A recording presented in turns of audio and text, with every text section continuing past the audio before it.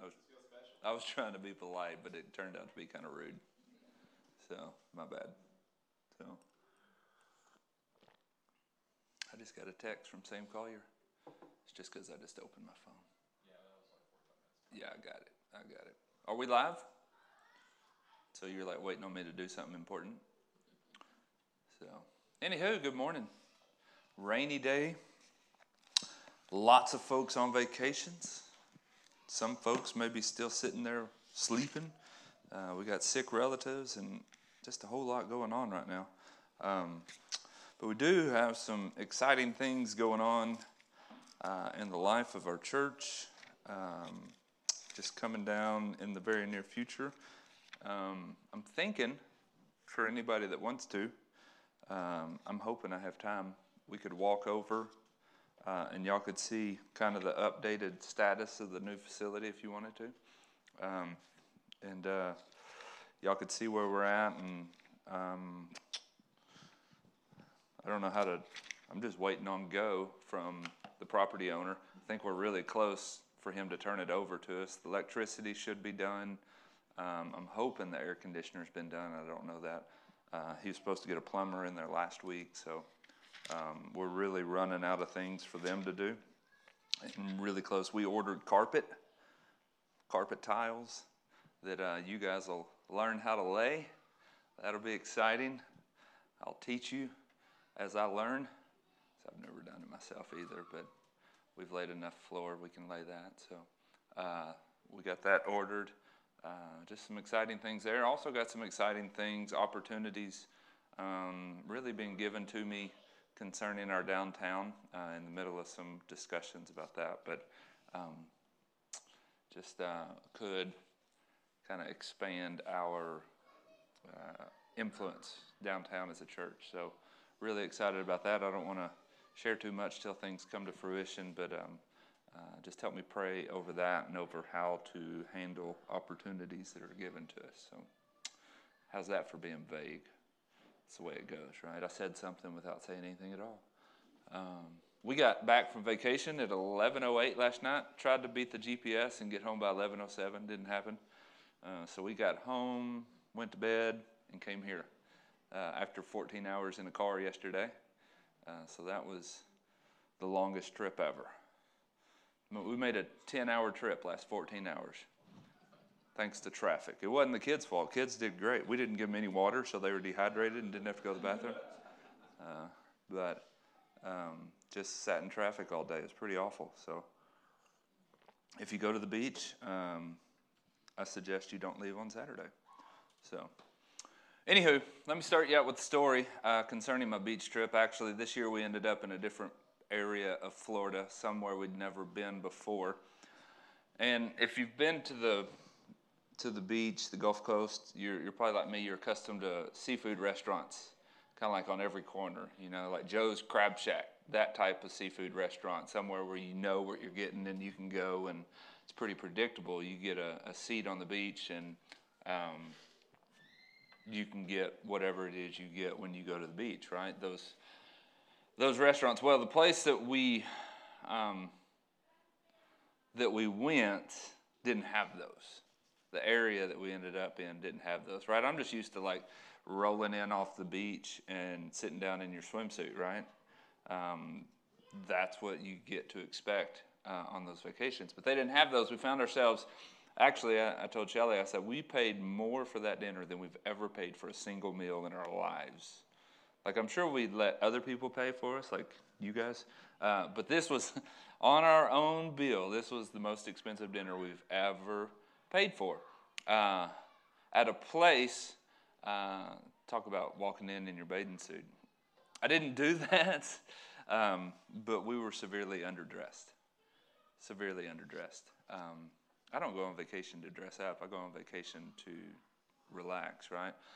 But I've never seen so many guys in blue and white striped golf shirts in one place in my life.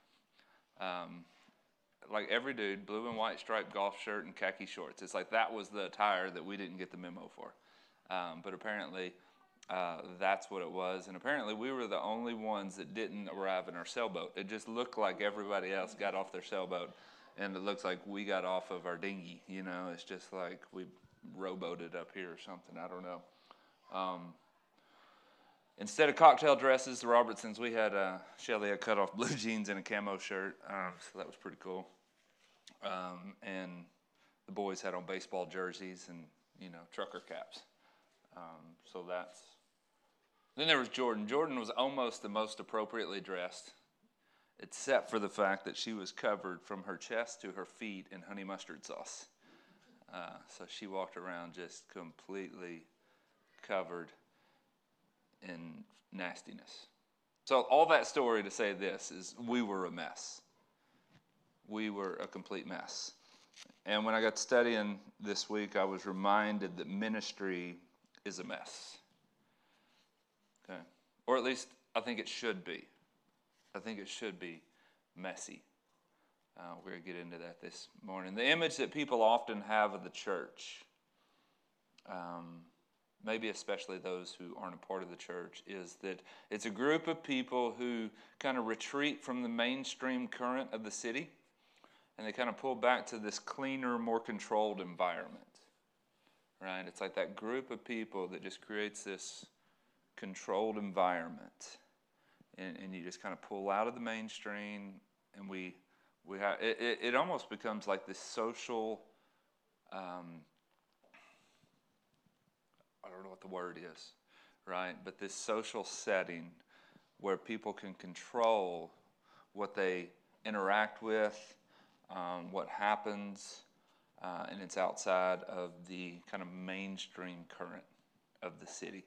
That's often the image that people have of the church. But when you look into the Gospels, that's not the image that was painted of Jesus in his ministry.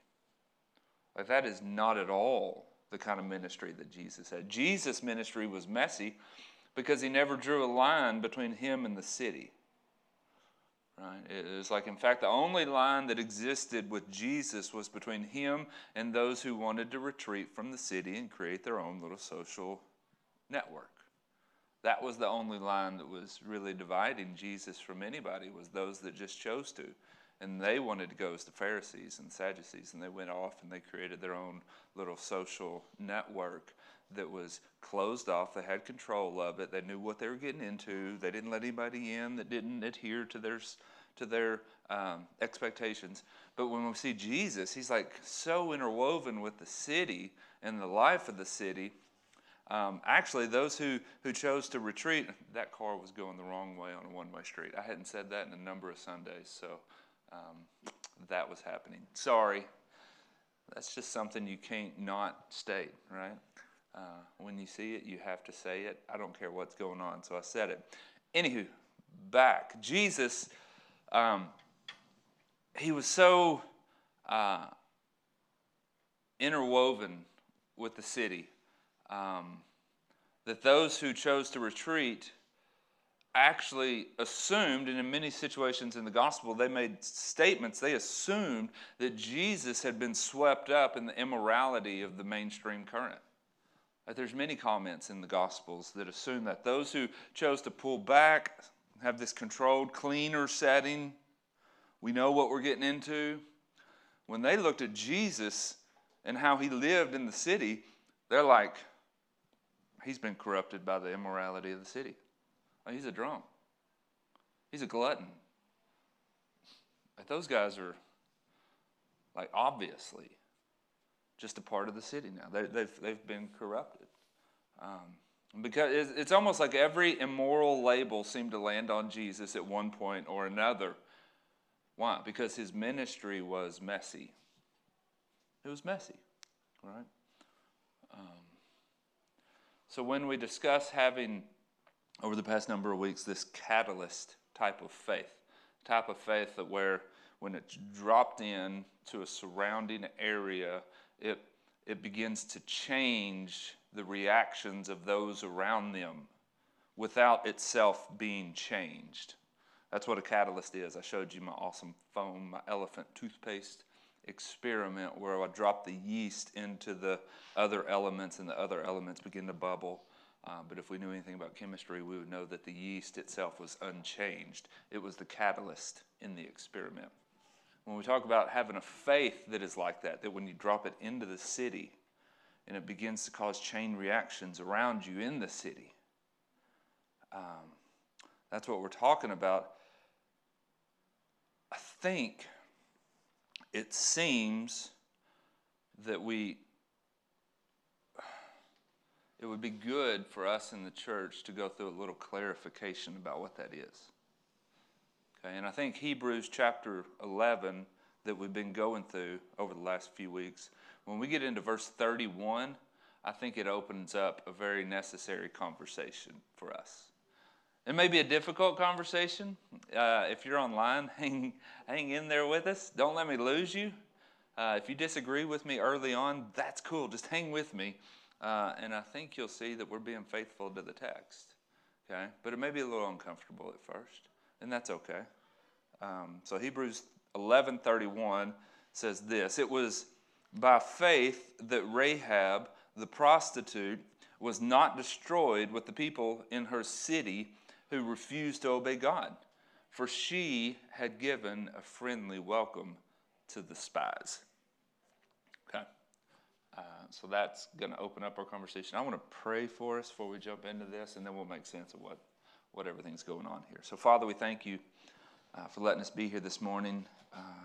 Thank you for your scriptures that speaks to us, how you speak to us, Father, through the text. And I pray that we would hear from you this morning. Let it shift and change our hearts and our minds so that you might cause this catalyst-type faith to dwell within us as we dwell in this city. It's in Jesus' name. Amen. Amen. So a couple questions come up out of Hebrews. Who is Rahab? What'd she do? And why does this challenge our concept of the neat, clean church experience? Right? That's really, because I've really set the stage for us to go down that path, and we got to answer those questions. Buddy last week addressed the nation of Israel had left Egypt. They were slaves.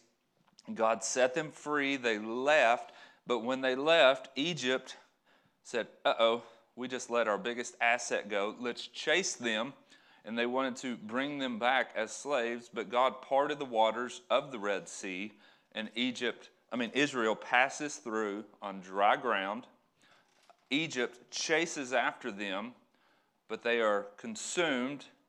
And then on the other side of the Red Sea, as they are approaching the land that God had promised to them, that's where Buddy picked us up last week, was that land was Jericho. One of the cities was Jericho.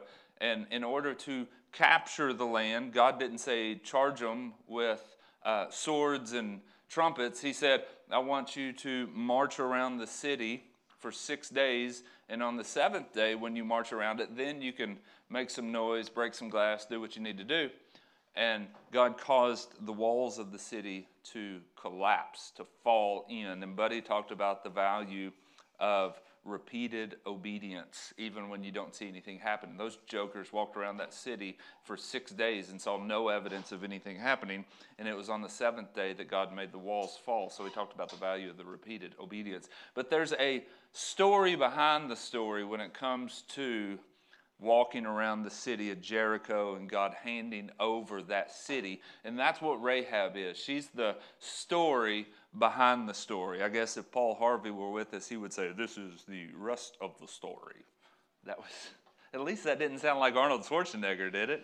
I think every impersonation I have sounds like Arnold Schwarzenegger, so that was so much better, if I do say so myself.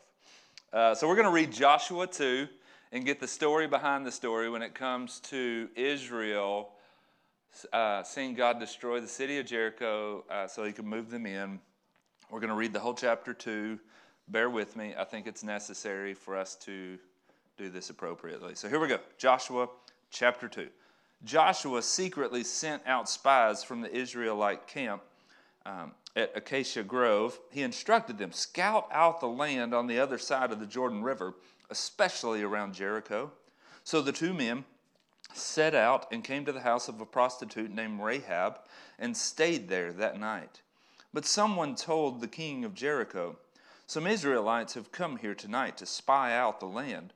So the king of Jericho sent orders to Rahab, "Bring out the men who have come into your house, for they have come here to spy out the whole land." Rahab had hidden the 2 men, but she replied, "Yes, the men were here earlier, but I don't know where they came from. They left the town at dusk, as the gates were about to close." She says, "I don't know where they went. If you hurry, you can probably catch up with them." Actually, she had taken them up to the roof and hidden them beneath bundles of flax that she laid out. So the king's men went looking for the spies along the road leading to the shallow crossing at the Jordan River. And as soon as the king's men had left, the gate of Jericho was shut. Before the spies went to sleep that night, Rahab went up to the roof to talk with them. "I know the Lord has given you this land," she told them. "We were all afraid of you. Everyone in the land is living in terror. For we have heard how the Lord made a dry path for you through the Red Sea, and when you left Egypt. And we know what you did to Sihon and Og, to Sihon and Og and the 2 Amorite kings east of the Jordan River. Those people you completely destroyed. No wonder our hearts have melted in fear. No one has the courage to fight after hearing such things. For the Lord your God is the supreme God of the heavens above and the earth below. Now swear to me by the Lord that you will be kind to me and my family since I have helped you. Give me some guarantee that when Jericho is conquered, you will let me live, along with my father and mother, my brothers and sisters and their family. We offer you our own lives as a guarantee for your safety," the men agreed. "If you do not betray us, we will keep our promise and be kind to you when the Lord gives us this land." Then, since Rahab's house was built into the town wall, she let them down by a rope through the window. "Escape to the hill country," she told them. "Hide there for 3 days from the men searching for you. And then, when they have returned, you can go your way." Before they left, the men told her, "We will be bound by oath we have taken only if you follow these instructions. When we come into the land, you must leave this scarlet rope hanging from the window through which you let us down. And all your family members, your father, mother, brothers, and all your relatives must be here inside the house. If they go out into the streets and are killed, it will not be our fault. But if anyone lays a hand on the people inside the house, we will accept the responsibility for their death. If you betray us, however, we are not bound by this oath in any way." "I accept your terms," she replied, and she went out on her way, leaving the scarlet rope hanging from the window. The spies went into the hill country and stayed there for 3 days. The men who were chasing them searched everywhere along the road, but they finally returned without success. Then the 2 spies came down from the hill country, crossed the Jordan River, and reported to Joshua all that had happened to them. "The Lord has given us the whole land," they said, "for all the people of the land are terrified of us." Skip ahead. I want to read 2 more verses in Joshua 6, verses 24 and 25. "Then the Israelites burned the town and everything in it. Only the things made from silver, gold, bronze, and iron were kept for the treasury of the Lord's house. So Joshua spared Rahab and the prostitute and her relatives who were with her in the house, because she had hidden the spies Joshua sent to Jericho, and she lives among the Israelites to this day." Okay? So I hope you hung with me. Sometimes you got to see the whole narrative. From this text, here's question numero uno. If you're familiar with Rahab, avoid everything you think you know, and let's stick with this text. From this text, what do we know about Rahab so far? She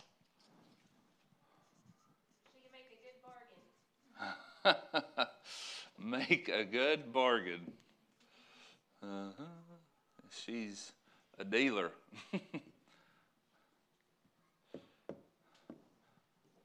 What do we know about Rahab? Talked herself out of a hairy. She's a prostitute. You know what pops up when you research the original Hebrew and Greek that describes the word prostitute? Prostitute. Harlot. Right? Whether she did it for money or for attention, she did it. And it is what you think it is. Okay? Researching the language just reveals a very clear translation there. What else do we know?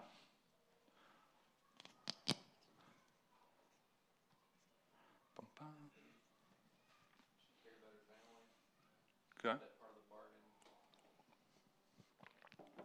Okay.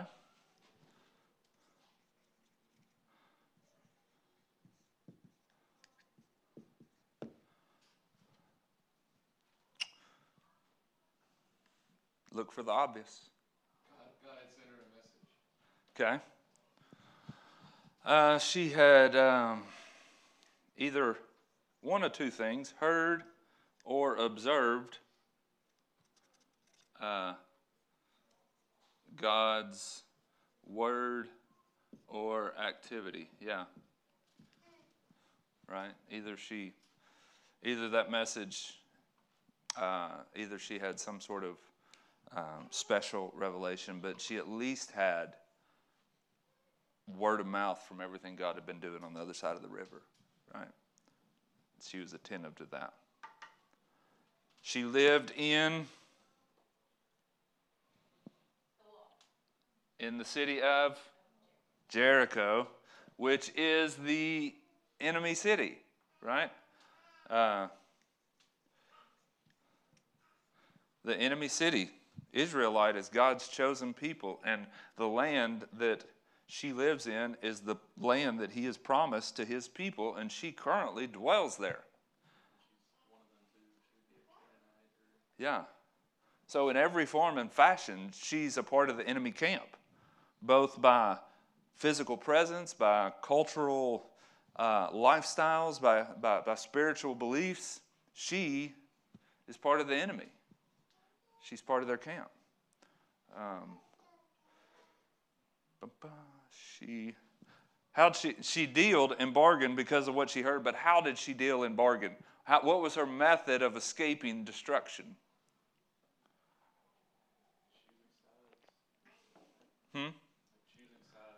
She did, but what did she do for her own people? Framed them.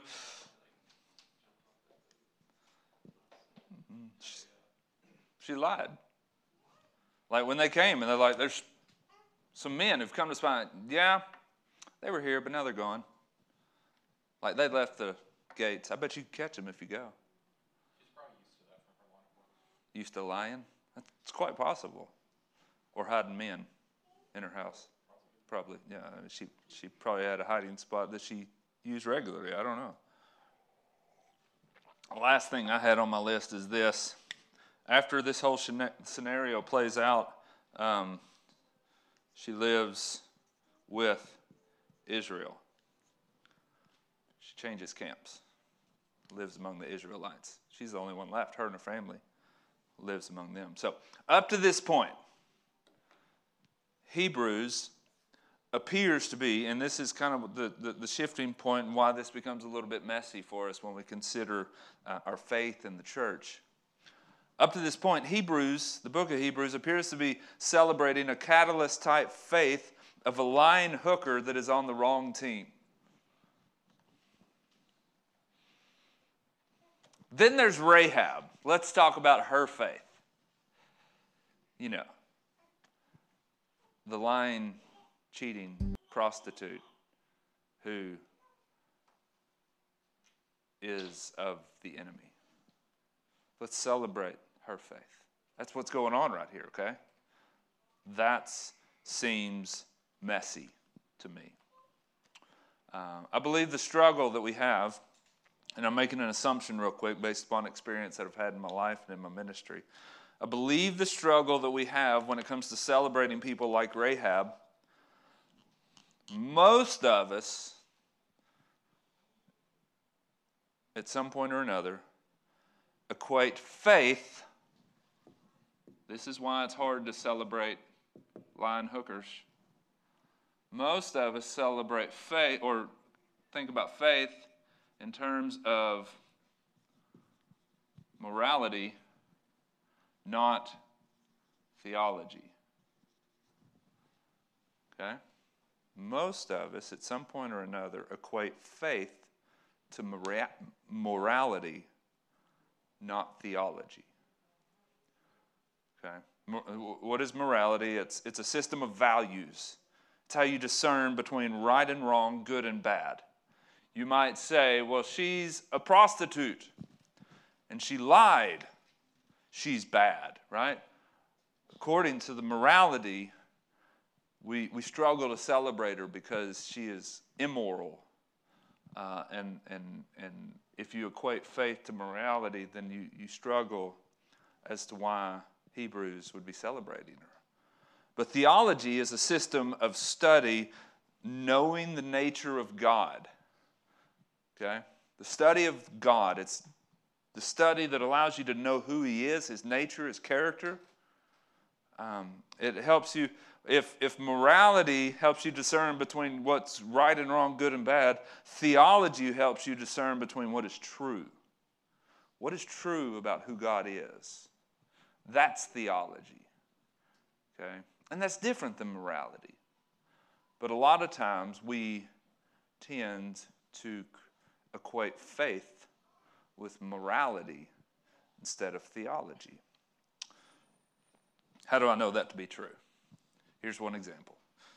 Most Christian testimonies that are celebrated follow this outline.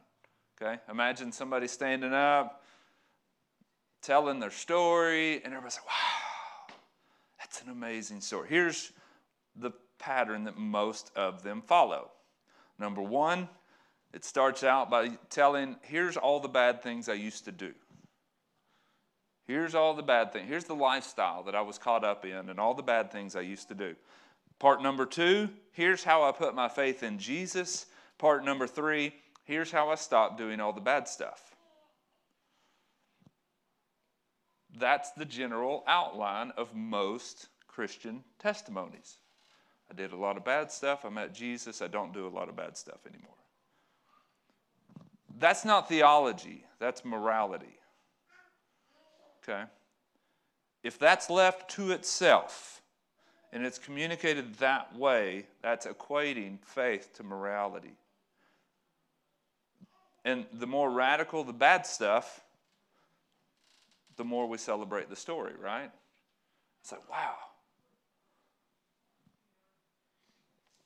Along these lines, I remember a conversation with one of the older ladies at a church I was at before. We were talking about sharing our stories, our faith stories.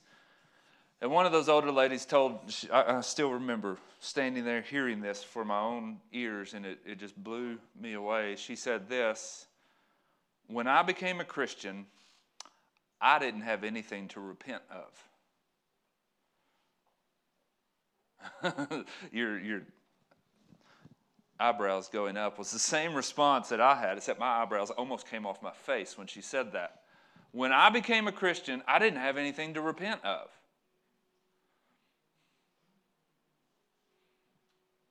She's like, I was too young. I didn't have anything to repent of. Let me tell you what she meant. She had heard so many faith stories that equate to morality to the extent that she no longer or never did understand her need for Jesus. So many stories celebrating moral victories that she didn't see her own need for a Savior.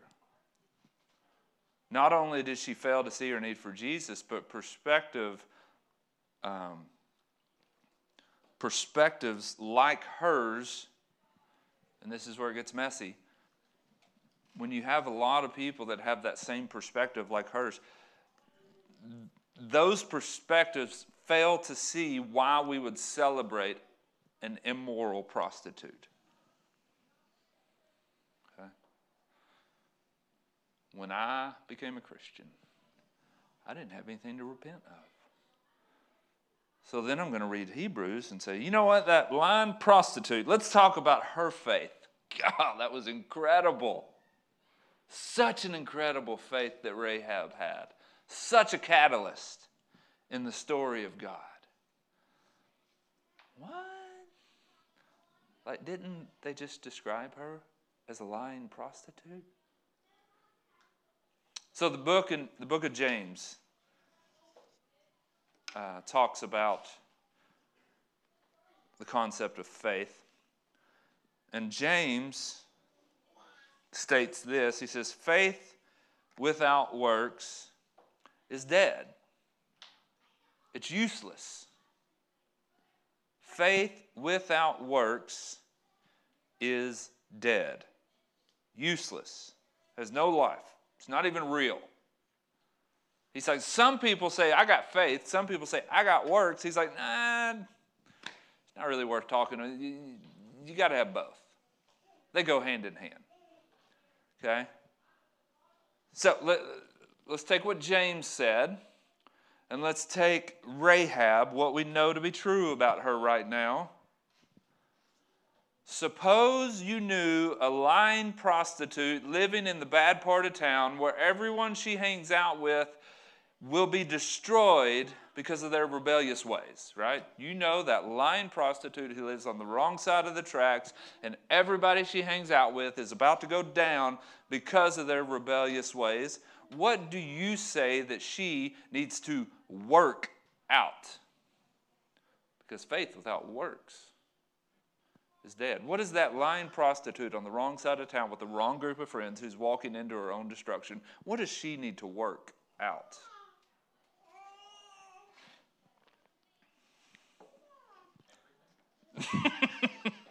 And you're not wrong, right? We're just going through a common sense conversation here. All right?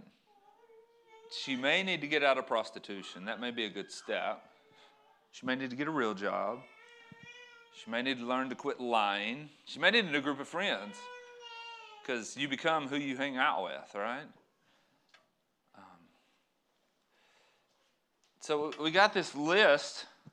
You need to quit wheeling and dealing to get your own way. You obviously need to get out of prostitution. You're actually good for caring for your family, but you need to do it in a more moral way instead of lying to all your own people. You definitely need a new city to live in, because being an enemy of God is it's not good. But James also talks about Rahab. And this is where it gets messy for me. James goes on to celebrate Rahab as well, but not really for the works that most people would expect. So look with me in James chapter 2, verse 25. Rahab, the prostitute, she's another example. She's known, or she was shown to be right with God by her actions when she hid those messengers and sent them safely to a different road. Just as the body is dead without breath, so also faith is dead without good works. James is commending her for lying and doesn't say anything about celebrating the fact that she got out of prostitution. And he says, she's an example of a catalyst type of faith. This is really jacking up my theology. Really messing with my concept of church too. Rahab's faith is celebrated because of her decisions that were driven by theology, not morality. We'll say that again, because that's Rahab's faith is celebrated as her decisions are driven by theology and not morality. She said in Joshua chapter 2, this was her turning point in her story in Joshua chapter 2, verse 11, "For the Lord your God is the supreme God of the heavens and the earth below." That's why I'm doing what I'm doing. That's why I'm making this decision, because I know your God is the true God. He's the real God over heaven and earth, and He is going to have victory. I'm on His side now. I want to be on His side. I know that to be true. Not once does any biblical author ever mention how she was delivered from immorality. She was delivered from idolatry. Okay? Never does the Bible say, isn't it amazing? Like she got married and had kids and had a real relationship. And that was the most miraculous thing that God did in her life. No, it doesn't say that at all. It celebrates the fact that she turned from idolatry and doesn't ever really credit the immorality. Okay? And in this statement, this was her declaring her faith. Like the Lord your God, He's the supreme God over heaven and earth. He's true. So this is the same way that Jesus' ministry was messy. This is how it gets messy. When Jesus' faith, the faith that Jesus taught, focuses on theology instead of focusing on morality. Okay? I know the thought in every one of your heads right now, yeah, you can be focused on theology, but you still can't do that. I know where your head's going. I get that. I get that. But before you go there, let's get here. Because what I'm saying is biblical. It's true to Jesus. Okay? Every encounter he had, and you're going to talk about the woman who was caught in adultery, and Jesus said, go and sin no more. I get that. But what I'm saying here is true first. His ministry, his teaching, his life, and those that came after him focused first, primarily, on theology. Where somewhere along the ways, our greatest celebrations of faith became about morality. And there began to be a shift. And then we quote James as evidence. Faith without works is dead. You need to get your morals right. But the whole passage where James is talking about works, he's talking about that lying hooker that tricked all her people and never says anything about her getting out of prostitution. He credits her lying as the biggest act of faith. Like it was a catalyst in the life of her family, because from that day on, she was part of Israel. She became a part of the story. Not by getting out of prostitution and immorality, but by getting on the right team, by believing the right thing. She was convinced that this was the true God, and she wanted to be a part of it. Okay? So this is how Jesus' ministry was. This is how his faith was. Theology, not morality. Therefore, here's what it changes when it comes to Jesus. Therefore, he can go in and out of the mainstream current without being corrupted by the immorality. Kind of like a catalyst. Jesus, because he was lasered in on the character and knowing the truth about who God is, that was the focus of his ministry. He's come to reveal the Father. Because he was focused on that, he could go in the current of immorality, go in, go out, go in, go out. Just so interwoven in the city without being corrupted by the immorality. Okay? It just leaves me with a couple questions. Number one, I wonder if we can have a faith like that.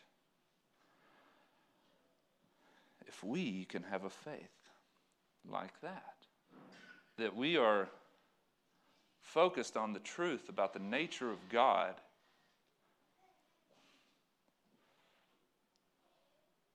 And then our lives can be interwoven in this city. And we can, like Jesus, you think about his life and you picture the things that he was doing. He was sharing meals with the business owners of his city. And not all of them were like honest business owners. Like they were cheats and thieves and like everybody else hated them. But they were the ones making the cash. And Jesus would like sit down and eat dinners with them, go into their house. And then he'd come out of their house. And you know what? Jesus wasn't changed because he knew the truth. You know who was changed when he left their house? It He was the business owner. Right? He would sit with those women who were the most scandalous in all of the town. And when that interaction was over, Jesus didn't become a scandal. Why? Because he knew the Father. But that woman was changed. And the rest of her life was as well. That's what we're talking about. Can we have a faith that is driven by theology instead of morality? Just like Jesus did. Just like we're celebrating with Rahab. Okay? Can we have a ministry like this? That's the two options. You create this subculture where you can keep everything neat and clean and we can kind of protect what comes in and what comes out. Or, and that's a kind of adhere to the right morals so you can be a part of the group sort of thing. Or we can be focused on the revelation about who the Father is and the theology that we know to be true, what Jesus has revealed to be true about God the Father and about himself. And we can be so in love with that we're able to go in and out without being affected, without being corrupted. You're just, whatever comes in contact, it doesn't matter.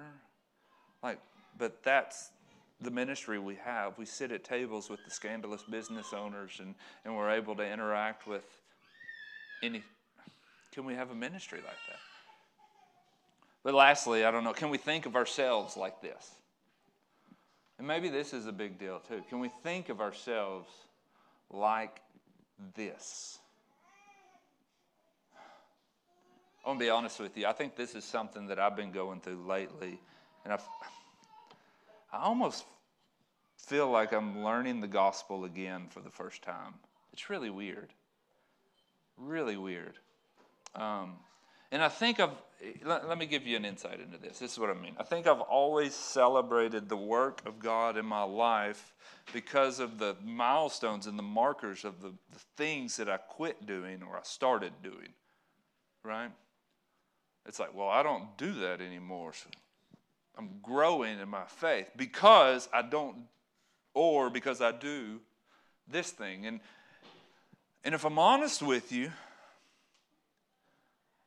when I get further down the road and maybe some of those things come full circle and like I'm wrestling with them again, like something I hadn't struggled with in 10 years becomes a struggle again, then you got to go somewhere in your head.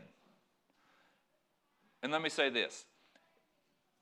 Whatever work God has done in the past of your life and things you do or don't do and the growth and things like that, it's good.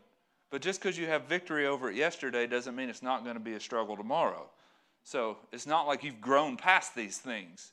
You got to decide, can you think about yourself not in terms of winning because of your morality, but growing because of your theology?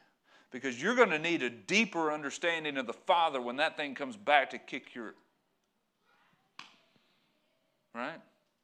Your willpower is not going to be sufficient to say, I'm more moral than that. Or what about when your daughter comes home and she's 16 and she's pregnant? Is her immorality going to trump the way you see her, the way you interact with her, the way you deal with her? Or are you going to continue to drive her to the Father? Because you're either going to drive her away or you're going to drive her to the Father. And if you're equating faith to morality, you're going to drive her away. If you're equating faith to theology, you're going to drive her to grace. And she'll grow through it.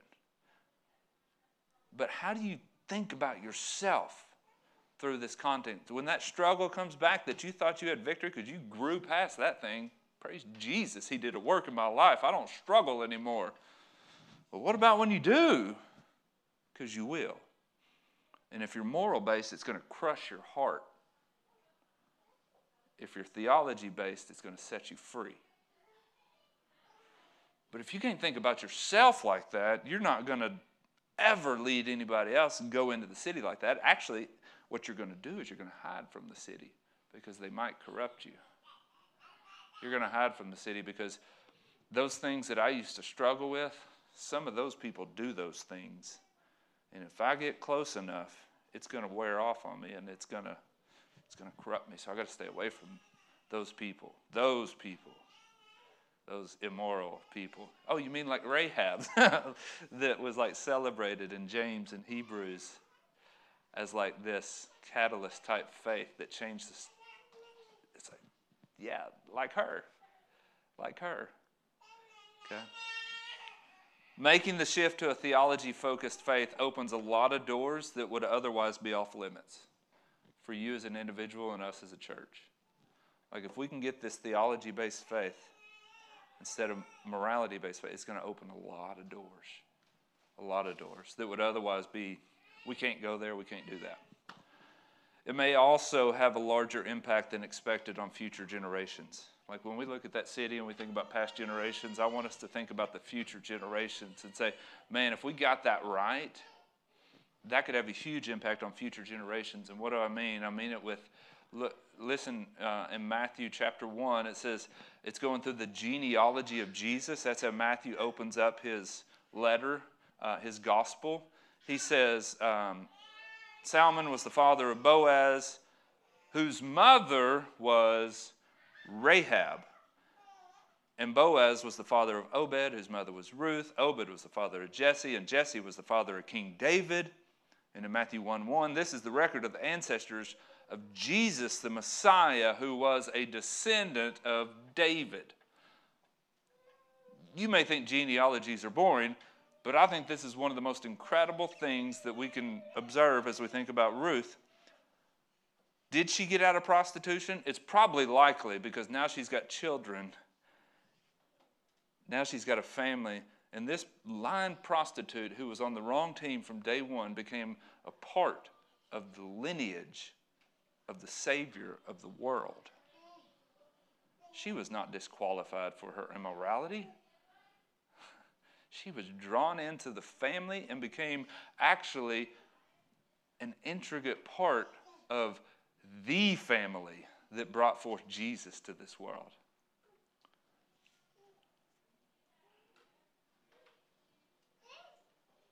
She was the father of Boaz.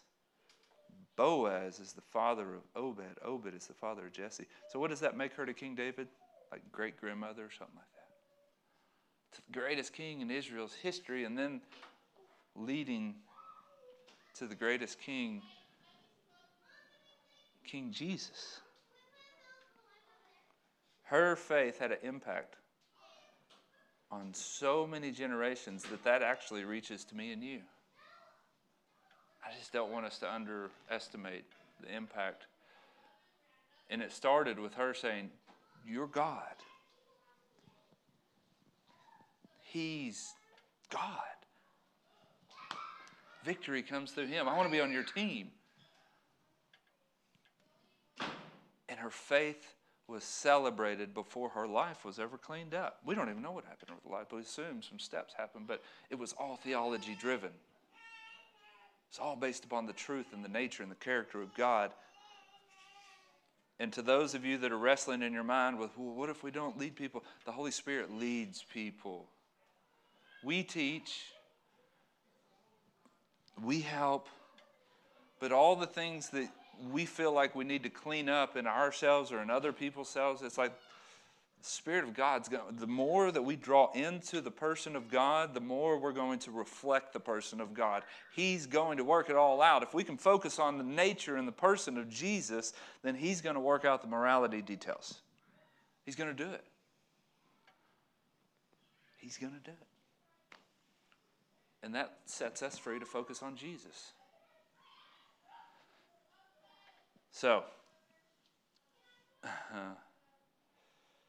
the one who was born, this Jesus, he was born just so he could be crucified to cover our guilt, and then so that he could be resurrected to give us new life.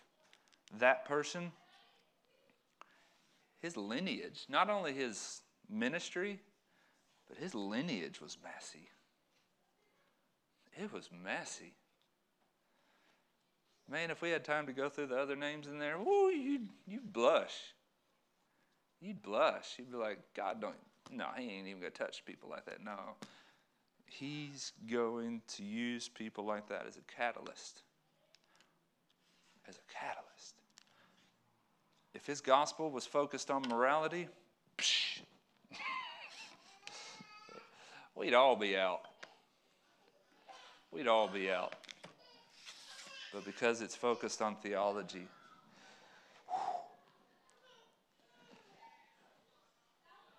it's going to get messy, but I think it's supposed to get messy.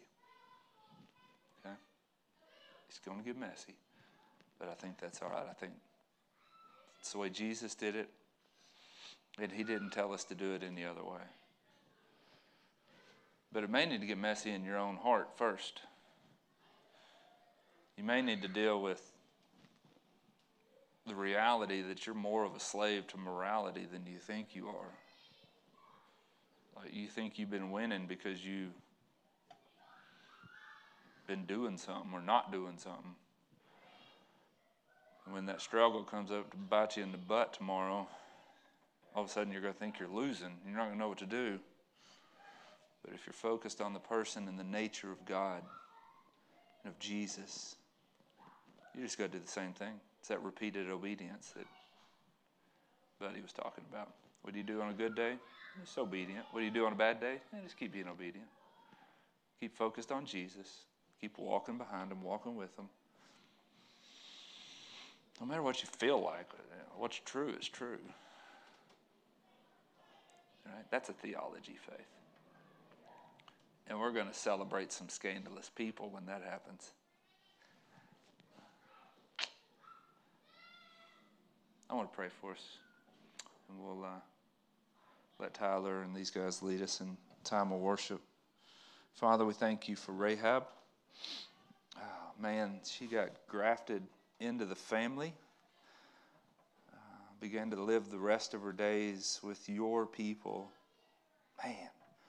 All because she looked up and recognized that you are the truth.